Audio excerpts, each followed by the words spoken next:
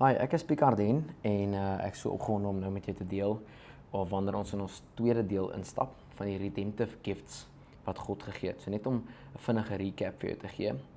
Hier in die redemptive gifts is daar 7 verskillende gawes wat jy kry. Dis die gawes wat God vir die persoonlike mense gee het, vir jou gegee het.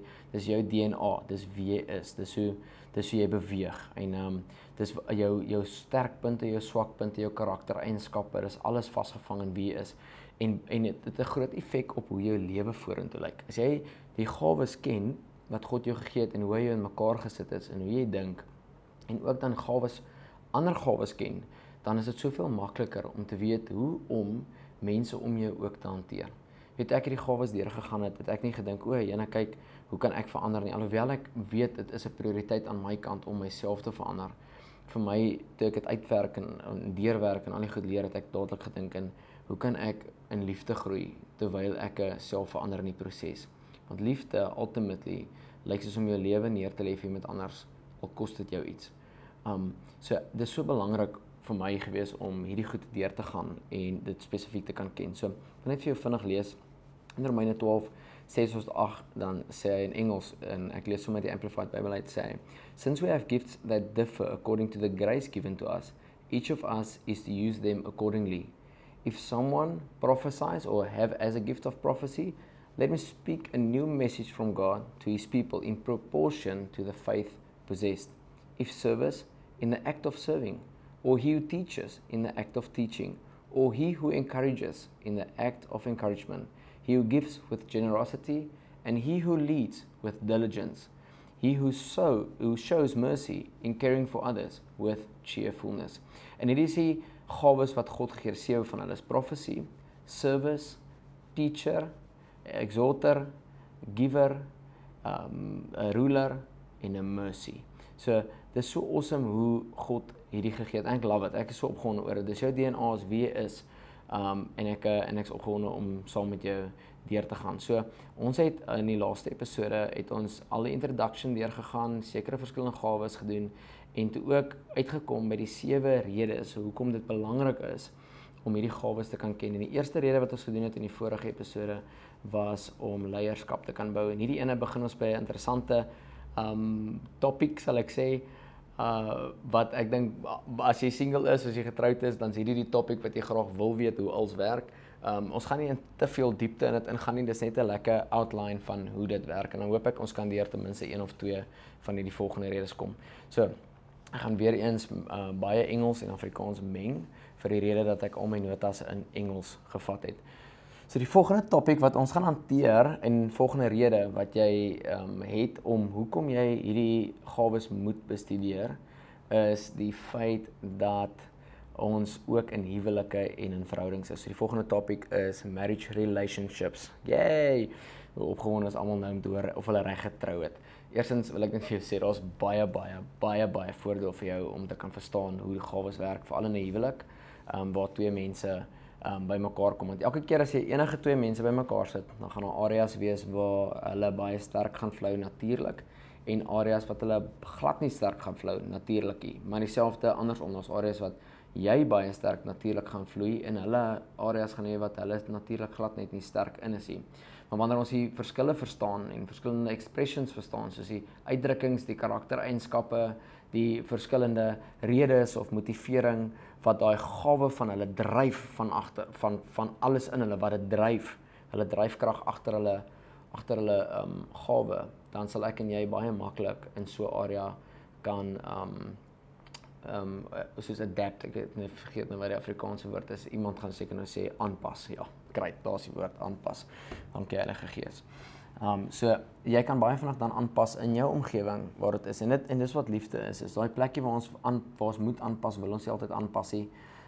Ek kan uit my eie lewe uitpraat, hoe selfsugtig 'n mens kan wees, en dan wil jy net aanpas nie. Jy druk daai ding tot hulle nou maar aanpas by jou, maar liefde lyk soos jy wat aanpas by iemand anders. Dis eintlik wat submission ook beteken, in een konteks, wat hy sê, wives submit to your husbands, in Efesiërs 5, dan beteken dit ook wives adapt to your husbands.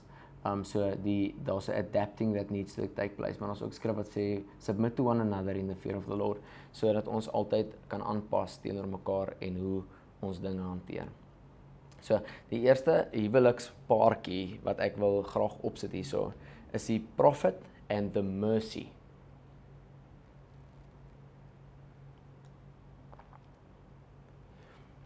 So as jy 'n prophet en 'n mercy vat, 'n redemptive gift of 'n prophet en 'n redemptive gift of 'n mercy vat, ek wil vir jou 'n voorbeeld gee van hoe twee verskillende mense in twee verskillende gawes in so 'n huishouding kan reageer. Nie mag dalk jy wees, onthou wat ons gepraat het in die begin. Ek sal jou, as jy nog nie die eerste episode part 1 geluister het nie, raai ek jou aan om dit te gaan luister. Anders gaan jy agterraak met wat hier aangaan. Maar as jy kan onthou in die begin, wil ek ook net vir jou sê, jy kan 'n hele mengelmoes hê van al 7 gawes, verskillende karaktereienskappe, verskillende goedjies van al 7 gawes. En dan het jy een dominante ene wat baie sterk deurkom. So soos ons aangaan met die reeks, gaan jy kan sien, okay, wag, hier's definitief goedjies van my, maar daar gaan een ding wees wat jy gaan sê, okay, hierdie ding heerlikheid, hierdie ding staan vir my uit. Dis wie ek is. Alhoewel jy ook verskillende karaktereienskappe kan hê van al die gifts, weet jy, soos 'n mengelmoes van verskillende eienskappe. So as jy weet in hierdie tyd weet baie ons al 'n redemptive gift of 'n prophet. Ek is baie sterk redemptive gift of 'n prophet, omtrent alles van my funksioneer soos dit. Ek dink dis ook my dominante een, alhoewel ek 'n klomp eienskappe van die ander het, maar die mercy gift saam met die prophet in 'n huis, hoor, dit is twee verskillende goeders en dit is baie belangrik dat jy dit weet. As jy 'n mercy vat, kom ons sê sy's 'n vrou, jy het 'n mercy wat die vrou in die huis is en jy het 'n redemptive prophet wat die man in die huis is en hulle twee is getroud. En dan kom 'n dag wat jy aanbreek, ek bly nou in Appington. Dan kom 'n dag wat jy aanbreek en ons sê, right, hierdie Picard wat in Appington bly, hy kry werk in Hartenbos of in die Kaap of waar ook al. Ek het 'n werk gekry. Kom ons sê ek maak 'n koffiewinkel oop in Hartenbos. Maar my koffiewinkel gaan nou eers maandag wat nou kom oor 6 weke oopmaak in Hartenbos. Dan wat gebeur is, daar gaan 'n verskriklike prosesseringsproses plaasvind die oomblik wanneer ek en my vrou by mekaar moet kom. En Nadia is nie 'n mercy nie, maar sy het baie sterk eienskappe van 'n mercy, ook baie sterk eienskappe van 'n mercy. En ek is baie lief vir die mercy gift. Hulle het hulle nitty en gritty goedjies, maar as ek na die mercy gift kyk, is so baie sagte, liefdevolle 'n gawe wat mense het is, en hulle is natuurlik, so hulle werk nie vir dit nie. Ek en jy wat dalk nie in dit operate nie, ons moet werk om daar te kan kom. Maar die proses, hoe hulle proses, hoe hulle dink, hoe hulle prosesseer in hulle denkwyse is baie anders en heeltemal verskillend. Die profeet is 'n baie vinnige hy het 'n baie vinnige prosesseringsstelsel in sy liggaam. Vinnig, hy dink baie vinnig uit sy kop uit. Hy het nou net gehoor hy gaan Mosselbaai toe. Hy vinnig toe hy dit dink, hy weet goeds vas, hy gaan reg gaan toe, begin sy kop al klaar prosesseer wat hy alles in Mosselbaai gaan doen. Sy emosies het nou al in Hartenbos aangekom die dag toe hy hoor hy gaan daartoe gaan. Toe sy emosies klaar daar. Hy dink al reeds hy's daar. Hy begin al klaar mense daar bel om te hoor, kan iemand gou die koffiewinkel gaan uitverf? Is daar iemand wat die elektriesien kan gaan gou kyk of alles werk daar? Is daar iemand wat gou kan help om die deure te vervang? Terwyl hy in Appington vassit, begin werk hy al reeds in Mosselbaai van Hartenbos of waar ook al hy daai ding oopmaak. En die probleem wat jy daarso gaan sien is dat hy is reeds emosioneel ook besig om te werk daar aan die ander kant. Sy liggaam bly nog in Appington. Sy familie is nog in Appington, maar al sy emosies is in Hartenbos, besig om 'n koffiewinkel te bou. Hy het vergeet van alles wat in Appington het gebeur. Daai man is besig om 'n koffiewinkel in Appington te bou. En dan wat ons dan sien is ons het 'n 6 weke nadat ek daar aankom, kom ek aan, my brein gaan so prosesseer uit. Ons 6 weke vanaf maandag ry ons, of kom ons sê ek vlieg. Ons vlieg af, sodra ek daar kom, kry ons gou die trek, pak al ons goedes uit, Dinsdagoggend maak die koffiewinkel oop en dan begin werk ek. Want ek het 'n 6 weke voor die tyd al die prosessering gedoen deur my brein. Ek het reeds al die plannetjies gemaak vir as ek daar kom. En as ek daar kom, kan ek nie tyd laat wag op my nie, die koffiewinkel moet hardloop. Ek wil Dinsdag oopmaak. As ek Maandag al gestop het, Dinsdagoggend maak ek oop. Ek kan nie nog vakansie vir 'n week en kyk nog goedjies uit. As ek daar kom, daar is nie delay nie. Ons is baie vinnige prosesserings, hoe ons dinge prosesseer. Waar die mercy aan die ander kant in 'n heeltemal 'n ander ekstreem het, hulle tyd nodig om alles te prosesseer. Hulle het tyd nodig om te huil, hulle het tyd nodig om deur al die emosies te werk, hulle het tyd nodig om alles te doen. En dan as jy oor 6 weke trek Hartenbos toe of Mossel Bay toe en kom ons sê my vrou se full on mercy, dan wat nou gebeur is Dinsdagoggend maak ek koffiewinkel oop en ek hardloop laat dit bars. My vrou gaan in Hartenbos aankom en dan gaan al haar emosies nog in Appington sit vir die volgende 6 weke. En eers 6 weke nadat ek in Hartenbos aankom, dan sal my vrou nou begin ontdooi en begin werk. So 'n scenario soos dit sal lyk, ek kom aan, ek begin werk, en sê my vrou vir my, maar hoekom werk jy nou? Dan sê ek vir haar, maar hoe het jy nou gedink?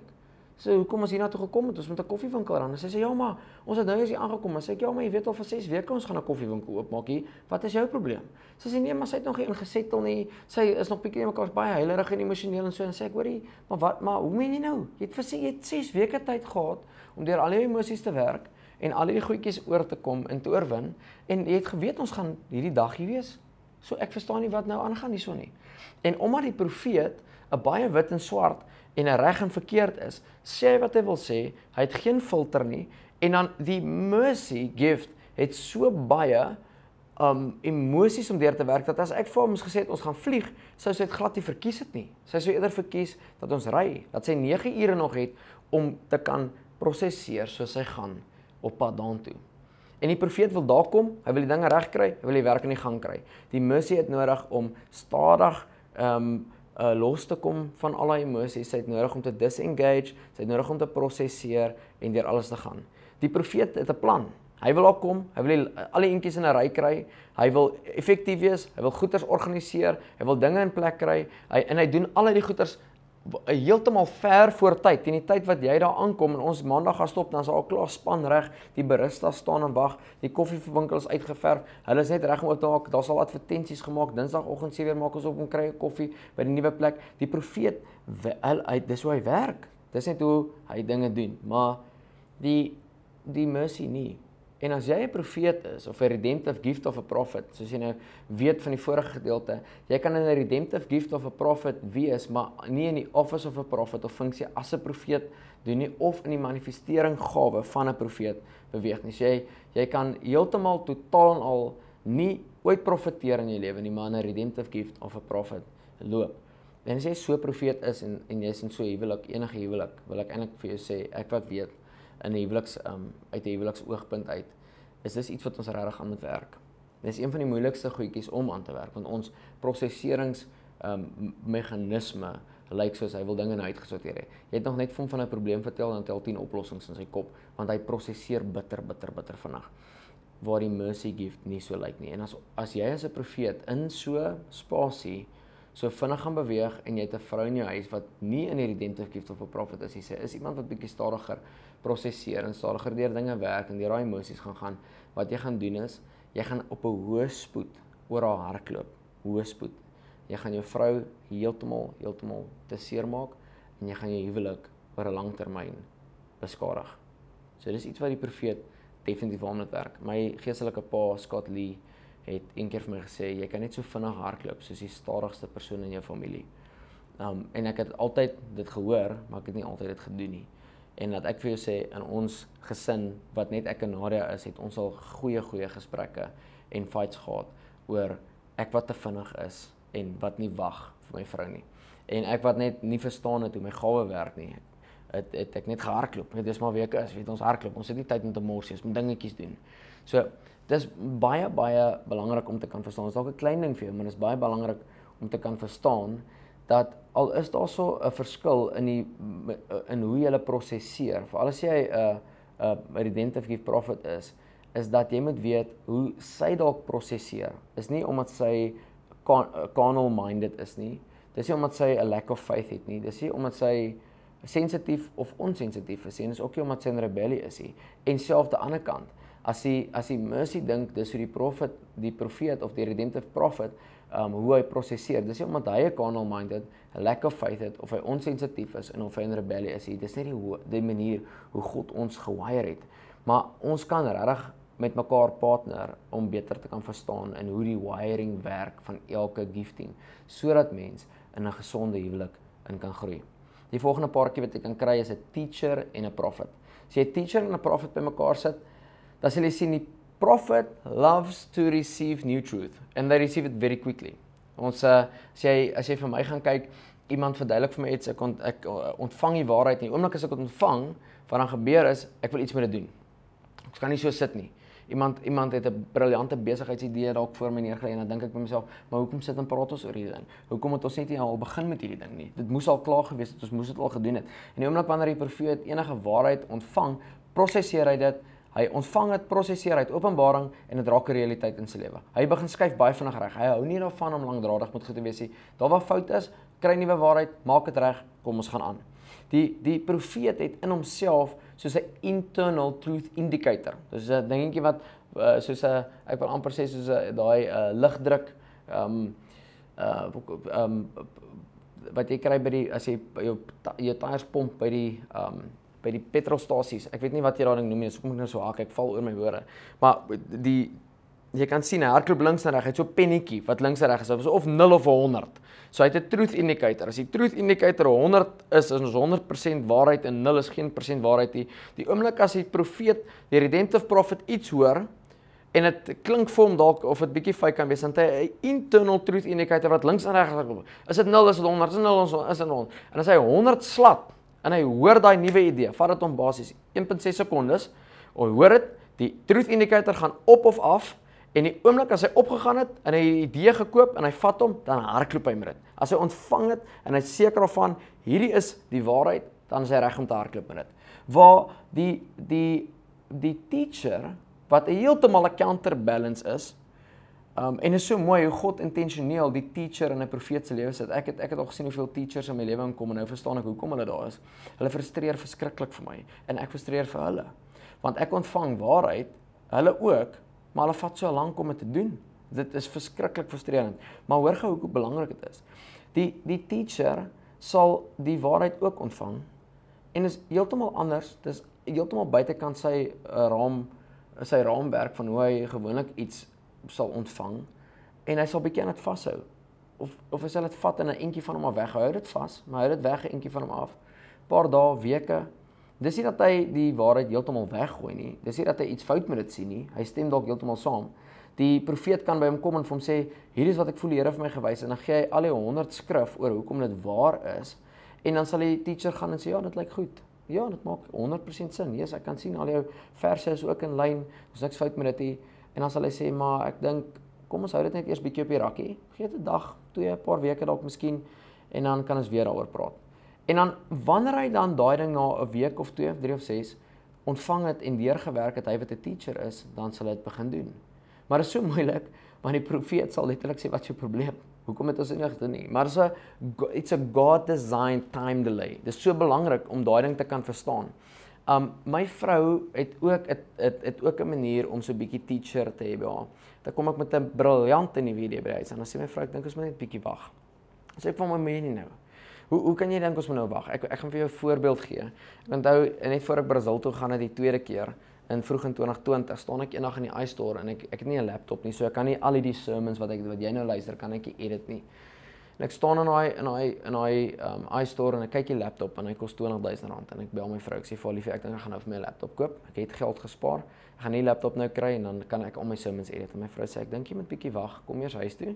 Dan bid ons hieroor en dan vertrou ons God vir 'n laptop. En ek sê vir hom, hoe meen jy nou? Ek het al die geld, alles is reg. Sy sê ek verstaan dit, maar ek dink jy moet nou 'n laptop koop en ek is so frustreerd huis toe gewees want hoe kan sy nou dink ek nou sê sy nog vir my, sy is my vrou nou vertel sy moet ek my sake hanteer en sy sê ek moet huis toe kom, ons moet bid. Nou dink ek okay, kom ek gaan my huis toe, kom ons gaan bid. Kom by die huis, ons bid. Nou jy vertrou die Here vir 'n laptop en ek gaan Brasil toe. En in Brasil so gee hulle oral offerings vir my in hulle geld. Oral kry ek offerings waar ek gaan, baie offerings. Elke aand kom ek by die huis en tel ek van die offerings, werk ek dit uit in rand, skryf ek dit neer en ek sien ek kom al hoe nader aan om eintlik vir my 'n laptop te koop as ek by die huis kom met die geld wat ek in Brasil gekry het.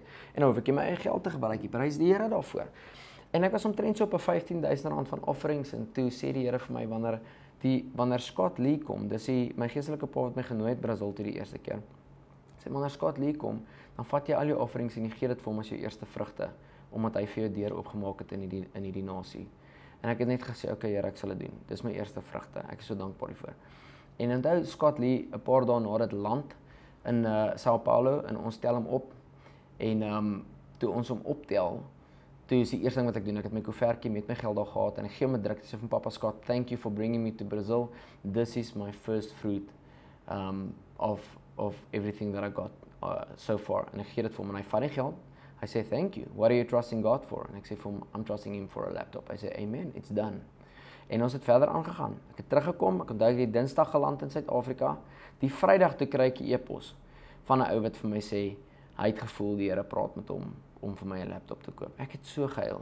En het hom gebel en met hom gepraat oor dit en eventually te betaal nie 20,000 aan my rekening, betaal 25,000 rand aan my rekening. En wat hy nie geweet het nie, is ek het ook AirPods, die nuwe AirPods wireless earphones wat ook noise cancelling gehad het, ook bestel. Hulle het 5,500 rand gekos.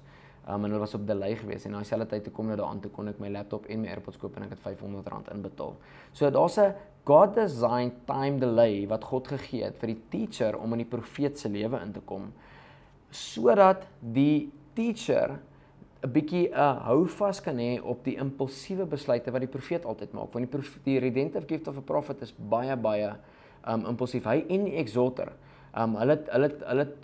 There's somewhat a balance because they tend to go chasing after every new wind of doctrine that comes in town. Omdat hulle so van nuwe goeders hou, wil hulle al die nuwe goeders toets en kyk.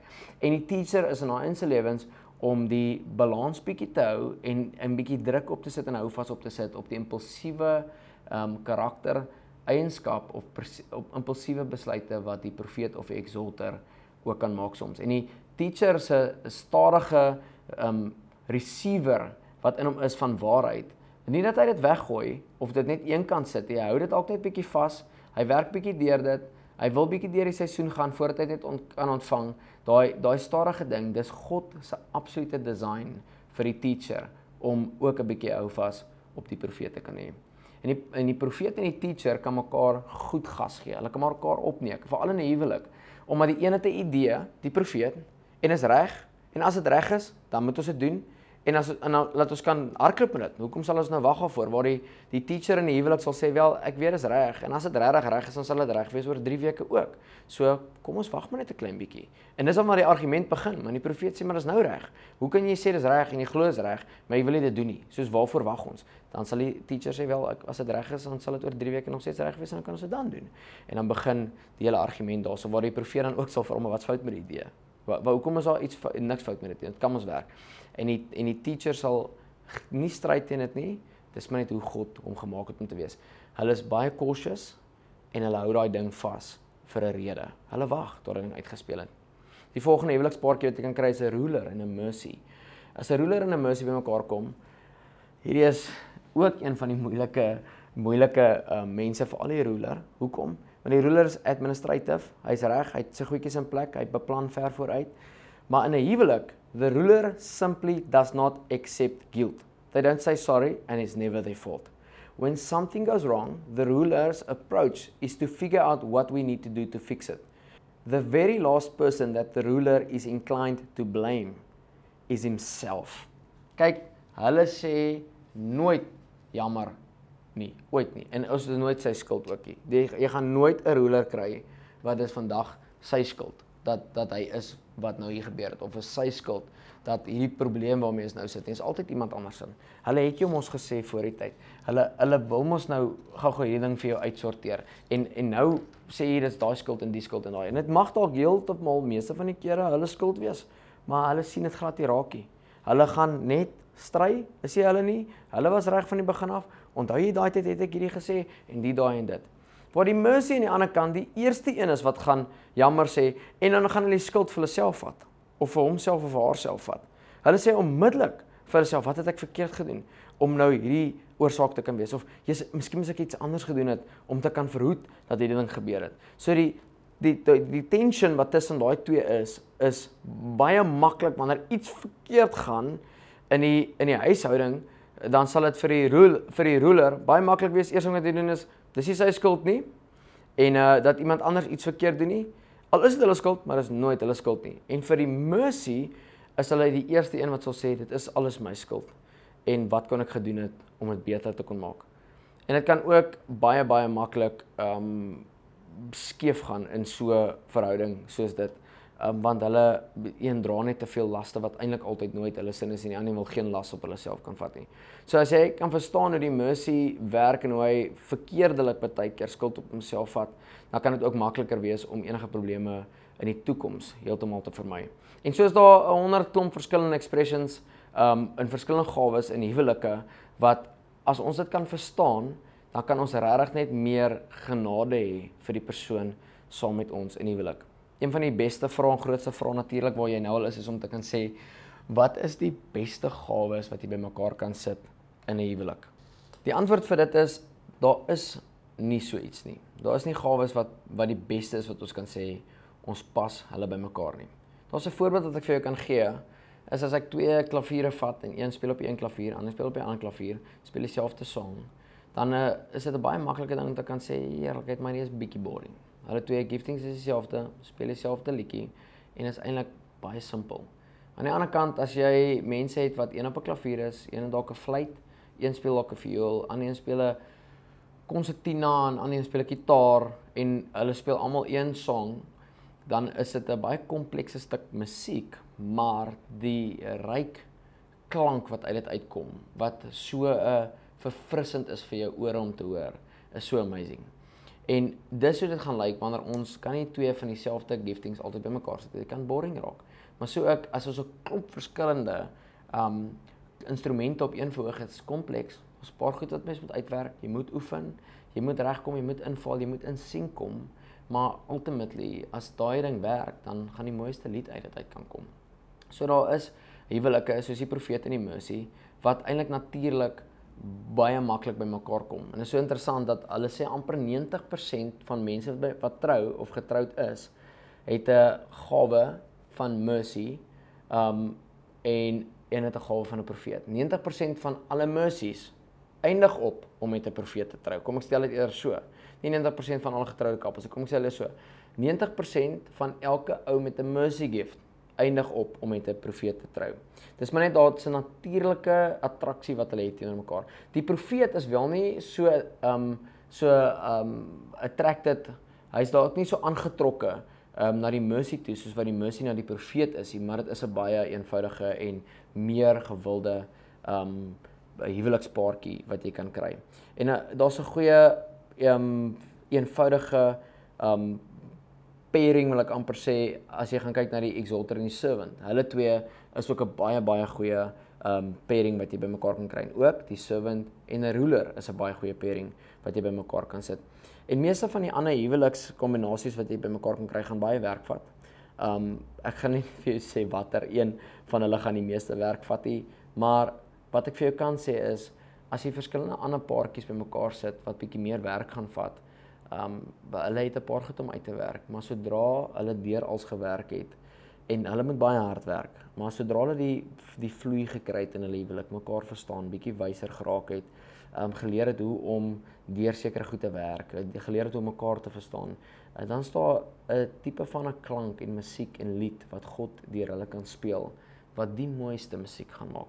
As daai koppels geleer het hoe om deur hulle staf te werk en regtig tot by 'n punt kan kom waar hulle mekaar verstaan en kan vloei in dit en kan groei in dit, dan gaan jy een van die mees dinamiese koppels kry wat jy heel moontlik gaan kry tussen al die ander gifts. So dit is die marriage relationships and giftings. Dan wil ek sê, kom ons gaan aan die derde punt wat jy moet verstaan, is parenting styles. Hoe ouers en ouerskap lyk in terme van kinders met giftings in 'n huis. Parenting styles is ook van die goed wat ons kan sien. As ek vandag gaan kyk en ek sien na my eie ouers en ek probeer kyk wat se gawes hulle in het, kan ek verstaan hoekom hulle seker goed in die huis gedoen het. En meerderheid van die kere het hulle in die swak eienskappe van parenting of van die gawe beweeg en dit kan heeltemal anders lyk. Sal jy jou gawe verstaan, sal jy ook verstaan hoe dit kan wees in parenting. So, ons het basies dieselfde ding in huwelike, wat ons in huwelike het, sal ons in parenting kry en ouerskap kry. Maar daar's baie challenges wat elke gawe het in terme van ouerskap. Natuurlike swak punte wat hulle het, is of wat ouers het, is ook baie keer maar natuurlike sterkpunte wat ander ouens het. So, daarso gaan natuurlike swakpunte het wat jou 'n swak ouer gaan maak en dan gaan natuurlike sterkpunte het wat jou 'n goeie ouer gaan maak. As jy nie servant gaan kyk, dan sê jy servant wil altyd elke need. Die typical servant will net serve. He wants to serve the children and typically serves them too much. So servant sal altyd die kind huil net, okay, hoe kan ek jou help? Wat kan ek doen om vir jou beter te kry? Is jy honger? Ja, wat wil jy eet? Pap. Okay, nee, nou bring jy die pap, dan sê die kind, hy wil nou nie meer pap, en nee, okay, waarvoor is jy nou lus? Nee, 'n broodjie, okay, gaan maak jy 'n broodjie, nee, is ook nie meer lus vir die broodjie, en hy wil 'n burger, okay, kom ons ry McDonald's toe. Hulle serve hulle die rook uit hulle uit, want as die typical servant wil altyd die meat eat, want daar is verskil tussen die servant en die ruler. Hulle altyd lyk ekstern dieselfde, omdat hulle heeltyd serve.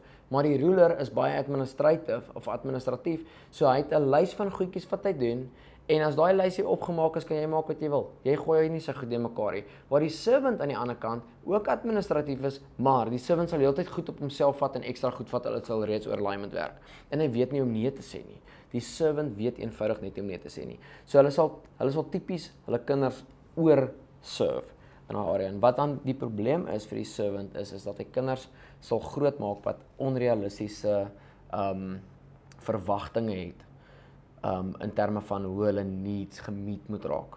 En ek dink teen die tyd dink jy al klaar aan iemand wat jy ken wat soos dit is. So wat jy gaan kry is jy gaan kinders kry wat groot raak, wat in die regte wêreld instap, en dan gaan hulle in die regte wêreld instap en dan gaan hulle verwag dat hulle onderwysers, hulle basse, hulle kamermaats en almal rondom hulle moet ook nou opstaan en gou-gou vir hulle 'n koppie koffie gaan maak, so wat hulle maar dit gedoen het vir 18 jaar. Of gou-gou vir hulle 'n broodjie maak, so wat hulle maar dit gedoen het vir 18 jaar. So of hulle dien, soos wat hulle maar dit gedoen het vir 18 jaar. En die ding is, hulle gaan so groot verrassing kry as hulle uitvind dat hulle kamermaat het geen intensie om al hulle goed op te tel agter hulle, so wat hulle maar altyd gedoen het nie. Hulle baas het geen intensie om te doen nie, en hulle onderwysers het geen intensie om te doen nie. So as hulle nie groot raak in 'n proses waar hulle moet waar hulle die huis moet verlaat en getroud raak in 'n plek waar hulle regtig geleer is om groot mense te wees in plaas van net om gedien te raak, dan gaan hulle in 'n huwelik instap en dan gaan hulle verwag hulle mans moet dit vir hulle doen of hulle vrouens moet dit vir hulle doen. Hulle mans moet heeltyd alles doen wat die vrouens se pa dalk vir hulle altyd gedoen het in die huis, of die vrou moet alles agter die man doen soos wat sy ma dit gedoen het vir hulle in die huis. Die vrou moet optel, vrou moet kos maak, vrou moet skottelgoed was, vrou moet as hulle klaar eet die tafel afdek, vrou moet alles wat maar dit maar altyd in die huis gedoen. En dan die einste sterkste punt van die servant om meats te need kan dan deur die vyand gebruik word om skade te bring in kinders se lewe, omdat die servant as 'n ouer nie bewus is van die dinamika van wat dit gaan wees om eintlik in 'n gesonde gifting servanthood in te groei en gesond te serve in plaas van om te oorserve of oor te deel nie. Die ander voorbeeld wat jy het is die redemptive gift of a prophet. Die redemptive gift of a prophet natuurlik is in 'n een ekstreem of 'n ander een. Hy sien wit en swart, reg en verkeerd, en dan reageer hy baie sterk op wat is reg en wat verkeerd. So as die kind aangejaag het en jy het 'n redemptive gift prophet in die huis, soos 'n pa, gaan hy reageer op wat reg en verkeerd is en hy moet die kind 'n les leer. Die kind verstaan nie eers wat hy gedoen het reg verkeerd nie. Die kind weet nie hoe om te hanteer wat sy pa nog gaan doen nie. Maar die punishment of die pak slaag wat hy kind gaan kry gaan baie groter wees as wat eintlik nodig was eintlik van die aksie wat die kind ook gedoen het. Jy weet miskien het hy 'n glas gebreek. Nou het die redemptive gift prophet pa is klaar kwaad. Want ons 'n reël in die huis, die kind kan nie met glase rondloop nie. Hulle moet plastiekglase hê, want dit is die prinsip van die saak. Nou kry die ma pak en die kind kry pak. Want ek het dan vir julle gesê, hierdie kind kan nie met 'n glas rondloop in die huis nie. Hulle moet 'n plastiekglas kry. Sê ja, maar okay, hulle het net 'n glas gedrink. Dis nou nie so erg nie, ons kan dit skoonmaak. Dit gaan nie oor as dit nie so erg of is dit nie so erg nie. Die prinsip van die saak is, ons het 'n reël in hierdie huis dat daarso kinders drink uit plastiekglase uit. En nou is daai reël gebreek en dis verkeerd. Die regte ding om te doen is gee vir hulle plastiekglas. Plastiekglas val net die koeldrank uit. Ons maak dit skoon, geen glase nie. Niemand se voete kan gesny raak nie. En die redemptive gift prophet dink al wat kon alles verkeerd gegaan het, met sy kop prosesseer hy so vinnig aan al die goed wat kon verkeerd gegaan het, dat hy wil al die goeders uitskakel en wil gou die probleem oplos. So hy sê onmiddellik, onthou julle ek het vir julle gesê, daar is 'n reël in hierdie huis, hoekom is daar nie plastiekglase nie? Nou gaan jy en dink, ag, is nie so erg nie. Vir hom is dit so erg, want môre loop die kind weer met 'n glas, die glas breek weer, hy val, hy sny homself oop, nou moet ons steke kry, nou moet ons hospitaal toe gaan. So die redemptive gift prophet is baie streng in daai area, omdat hy net wit en swart sien. Hy kan wel in daai area ingroei en grace begin kry vir die mense om hom, Maar as die kind nie gaan verstaan wat aangaan ons en nie gaan die punishment vir hom baie erger wees as wat die aksie was wat eintlik deurgegaan het. So as die redemptive gift prophet dit nie reg kry om te kan verduidelik aan die kind hoekom hy pak slaag gekry het, wat is die rede vir die pak slaag en wat is die rede vir hoekom hy nou hierdie streng dissipline kry van die pa af. Dan gaan dit nie eers oor het hy in die klas gebly, het hy nie in die klas gebly nie. Het hy die reël gebreek, het hy nie die reël gebreek, het hy gejok, het hy nie gejok, het hy cheat. Dis nie eintlik dan waar dit gaan nie. Dit gaan net oor die redemptive prophet gaan nie moet fail in die area waar hy moet verduidelik oor hoekom jy eintlik pak gekry het. So die kind kan verstaan wat is die rede vir sy pak slaag. En wanneer hy nie gaan regkry om te kan doen nie, dan sal die wat ook al die kind verkeerd doen, die intensiteit van die aggressie wat die redemptive gift as 'n ouer het, gaan die kind glad nie verstaan nie. En die kind gaan baie Engelse woord, mooi woord is, hy gaan violated voel deur die intensiteit van die pak slaag wat hy nou gekry het, of die intensiteit van die straf wat hy nou net gekry het, want hy gaan nie verstaan hoekom nie, want dit word nie verduidelik aan hom nie. En dit gaan oor reg en verkeerd, en die kind gaan nie soos, ek verstaan is reg en verkeerd, maar ek het 'n foutjie gemaak. Ja, as hoor het 'n foutjie gemaak, maar dis hoekom jy 'n foutjie gemaak het, want as jy die regte ding gedoen het, dan sou jy nie 'n foutjie gemaak het nie. So doen die regte ding, dan gaan jy nie foute maak nie. Dis hoe die redemptive prophet gaan doen. So as 'n ouer wat in die redemptive gift prophet stap, moet hy kan groei in grace, om te kan ook sê, ek verstaan net 'n foutjie gemaak, so volgende keer onthou, pappa sê altyd, moenie uit glase uitdrink, jy kan eina kry. Vat 'n plastiek glasie, okay? Pa's baie lief vir jou. Jy's 'n champion. Kom, jy gaan dit doen. Jy's eendag as jy's al so groot sien. Een van die dae dan is jy so sterk en so groot, veral as jy al die groente opeet, dan gaan jy uit groot glase uit kan drink en dan gaan dit nie meer val nie. So jy kan nie net pak slaag gee en uitdeel want jy's nou kwaad want iemand het iets verkeerd gedoen nie. Dit is wat jy gaan kry in jou redemptive gifts as dit by ouerskap kom. En ons het nie deur alles gegaan nie. Dis maar net 'n voorbeeld wat ons gebruik het. Kyk, kom ons beweeg in die vierde rede hoekom jy moet verstaan hoe redemptive gifts werk en hoe die gifting in elke ou se lewe geaktiveer is en hoe hulle dink, is om insig te kan kry in hulle battlefields. Elke gift het 'n battlefield. En die rede hoekom ons in battlefields inkyk is sodat ons kan verstaan wat die spesifieke battlefield is wat elke persoon in gift het, wat hulle moet wen sodat hulle birthright, onthou ons gepraat oor die geboortereg en geboorteorde in part 1. So as die redemptive gift nie die battlefield wen nie, dan gaan hulle nooit in hulle werklike birthright of birth order kan instap en dit kan wat is possess? Hulle gaan dit nie kan possess nie. Hulle gaan dit nie kan weet, dit gaan nie 'n realiteit in hulle lewe raak nie. Spreuke 9 vers 1 het 'n interessante versie wat hy sê, wisdom has built her house. She has hewn her 7 pillars. So daar's 'n gedeelte van my wat regtig glo dat jy alle waarheid kan opsom onder 7 verskillende principles. En daai principles is spesifiek ook parallel tot elke redemptive gift. As jy redemptive gift op 'n prophet kyk, hy het 'n principle of design. Ons gaan later in dit ingaan, die detail van hoe dit werk. Die servant het 'n principle of authority. The teacher has a principle of responsibility. The exhorter has a principle of pain and suffering. The giver has a principle of stewardship. The ruler, the principle of freedom. The mercy, the principle of fulfillment. En elke gawe wat ons hierso het, moet 'n fight en dit wen, sodat hulle 'n sekere punt kan bereik waar hulle in die volheid kan instap van wat God in hulle gesit het. En soos ons deur elke van hierdie gawes gaan deurwerk, gaan jy sien hoekom dit belangrik is, dat die mees moeilike battlefield vir elke gawe is die ding wat hy heel moontlik die meeste insukkel. En as hy dit gaan oorwin, dan gaan jy sien in watse dinge hy kan instap. En dis 'n rede hoekom jy moet verstaan hoekom dit so belangrik is, hoekom hulle elke battlefield gaan moet wen vir elke gawe. Die 5de rede wat ons het vir die redemptive gifts is sodat jy kan verstaan wat jou doel vir die liggaam van Christus is. Jy moet verstaan dat elkeen van ons het 'n aandeel in die liggaam van Christus en ons elkeen moet iets bring, ons moet contribute tot die liggaam van Christus in 'n groter deel. As jy na die gift of giving gaan kyk, die giver, wanneer ook al ons aan die gift of giving dink, dan dink ons geld. En tot 'n mate is daar geld betrokke, maar dis nie die gift of giving se grootste ding nie. Hy gaan ver meer as dit. Daar's 'n salwing op die gift of giving, the redemptive gift of the giver, het 'n salwing op die individueel om iets nuuts geboorte te kan gee en dan dit wat geboorte gegee word te nurture. Soos dit is net 'n gawe in dit. En jy sal sien in baie kerke is daar so, hulle sal in Engels sê, it's a devouring spirit, wat in meeste kerke is, wat elke nuwe ding wat gebirth word, wil hy doodmaak. Hy wil dit net doodmaak.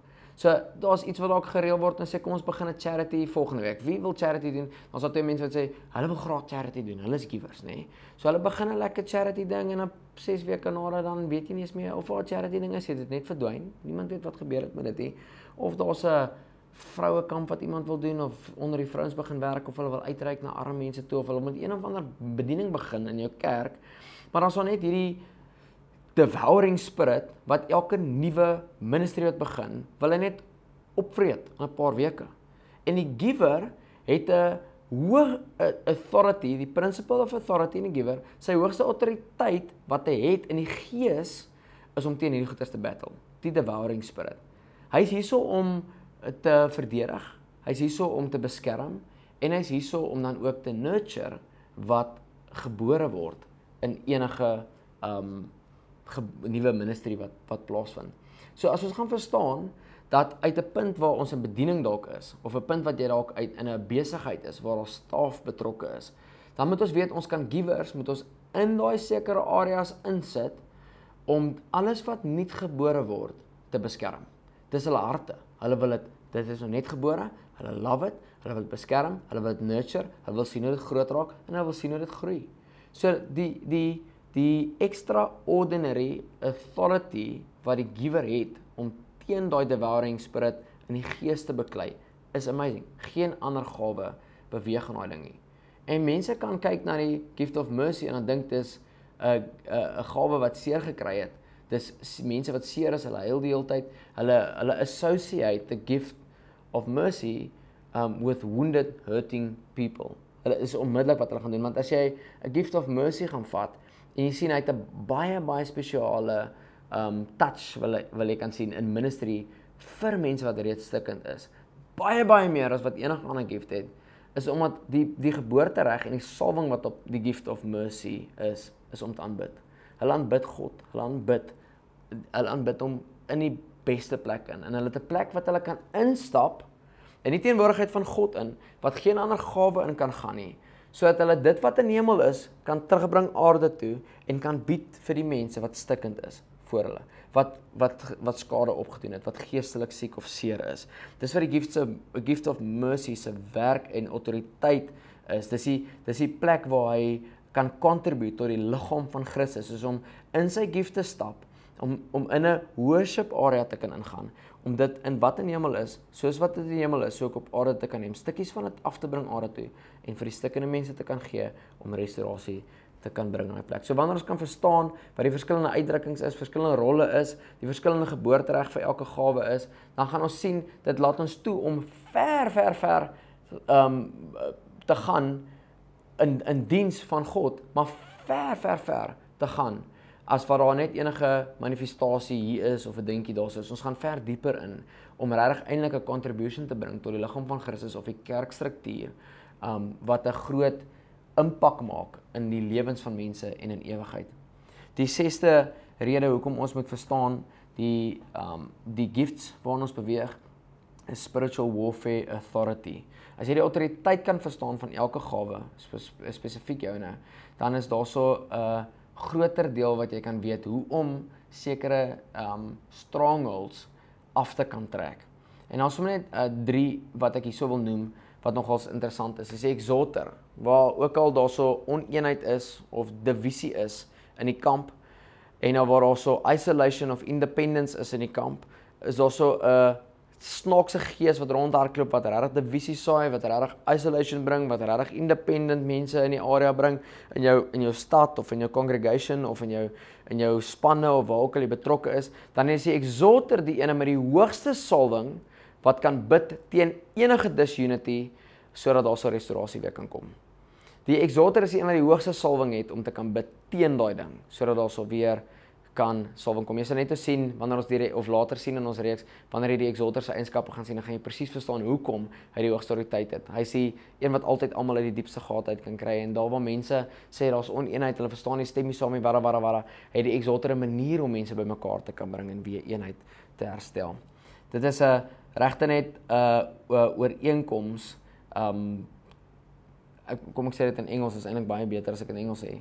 It's not just a token agreement or against people warning each other, but to genuinely restore harmony.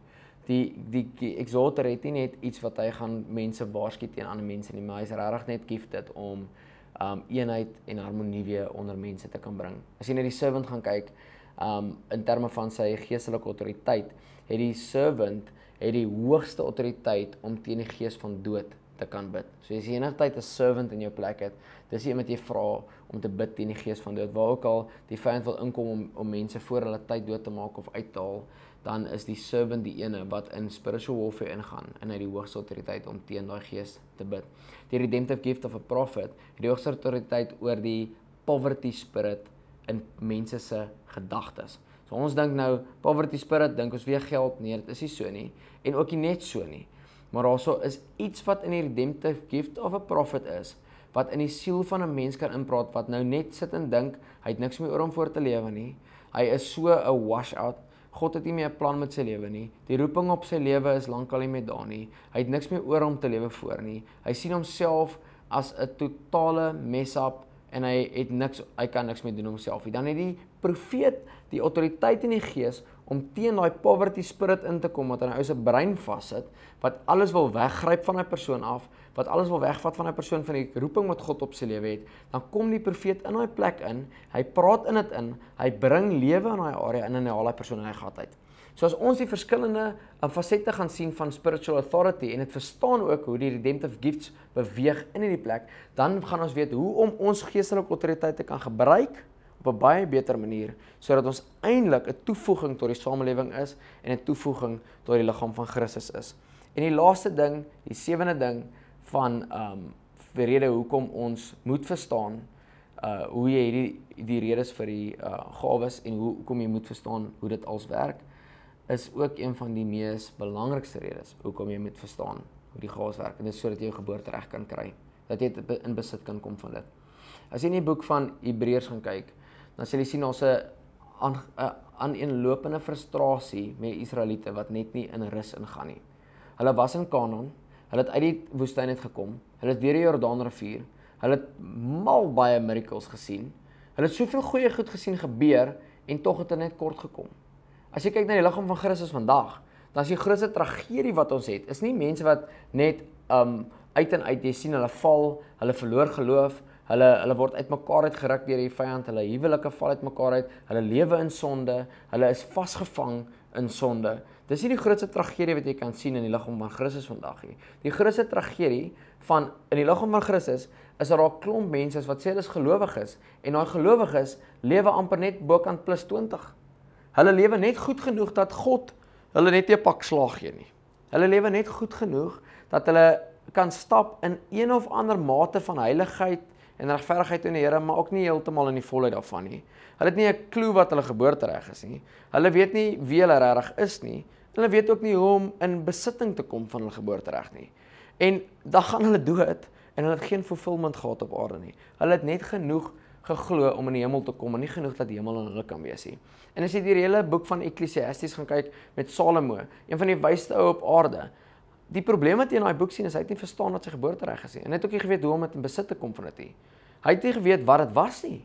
Maar ons sal later, gaan jy sien, as ons in sessies ingaan, gaan ons bietjie dit bespreek, maar hy het glad nie geweet nie. Hy het nie geweet hoe dit is, wat dit is, waarvoor dit is, en op die einde van die dag toe, weet in Engels sê, het hy opgeëindig, net om te sê, vanity, vanity, all is vanity.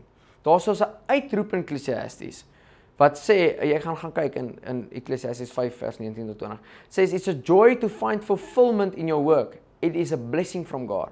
Daar's 'n uitroep, it's a cry that says it's a joy to find fulfillment in your work and it's a blessing from God. Daar's iets wat sê Ons moet kan verstaan dat die vreugde in ons lewe wat ons wil ervaar, wat ons wil sien, wat ons in wil loop, om in die volheid van dit te kan stap, is 'n absolute seën van God, maar hoe gaan ons dit kry as ons nie weet wat ons is en wie ons is en hoekom ons hier is nie? Ons moet weet hoekom ons hier is.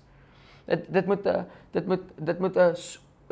oor die algemeen met dit 'n absolute eintlik 'n ongewone ding wees om nie te verstaan wat jou birthright is nie.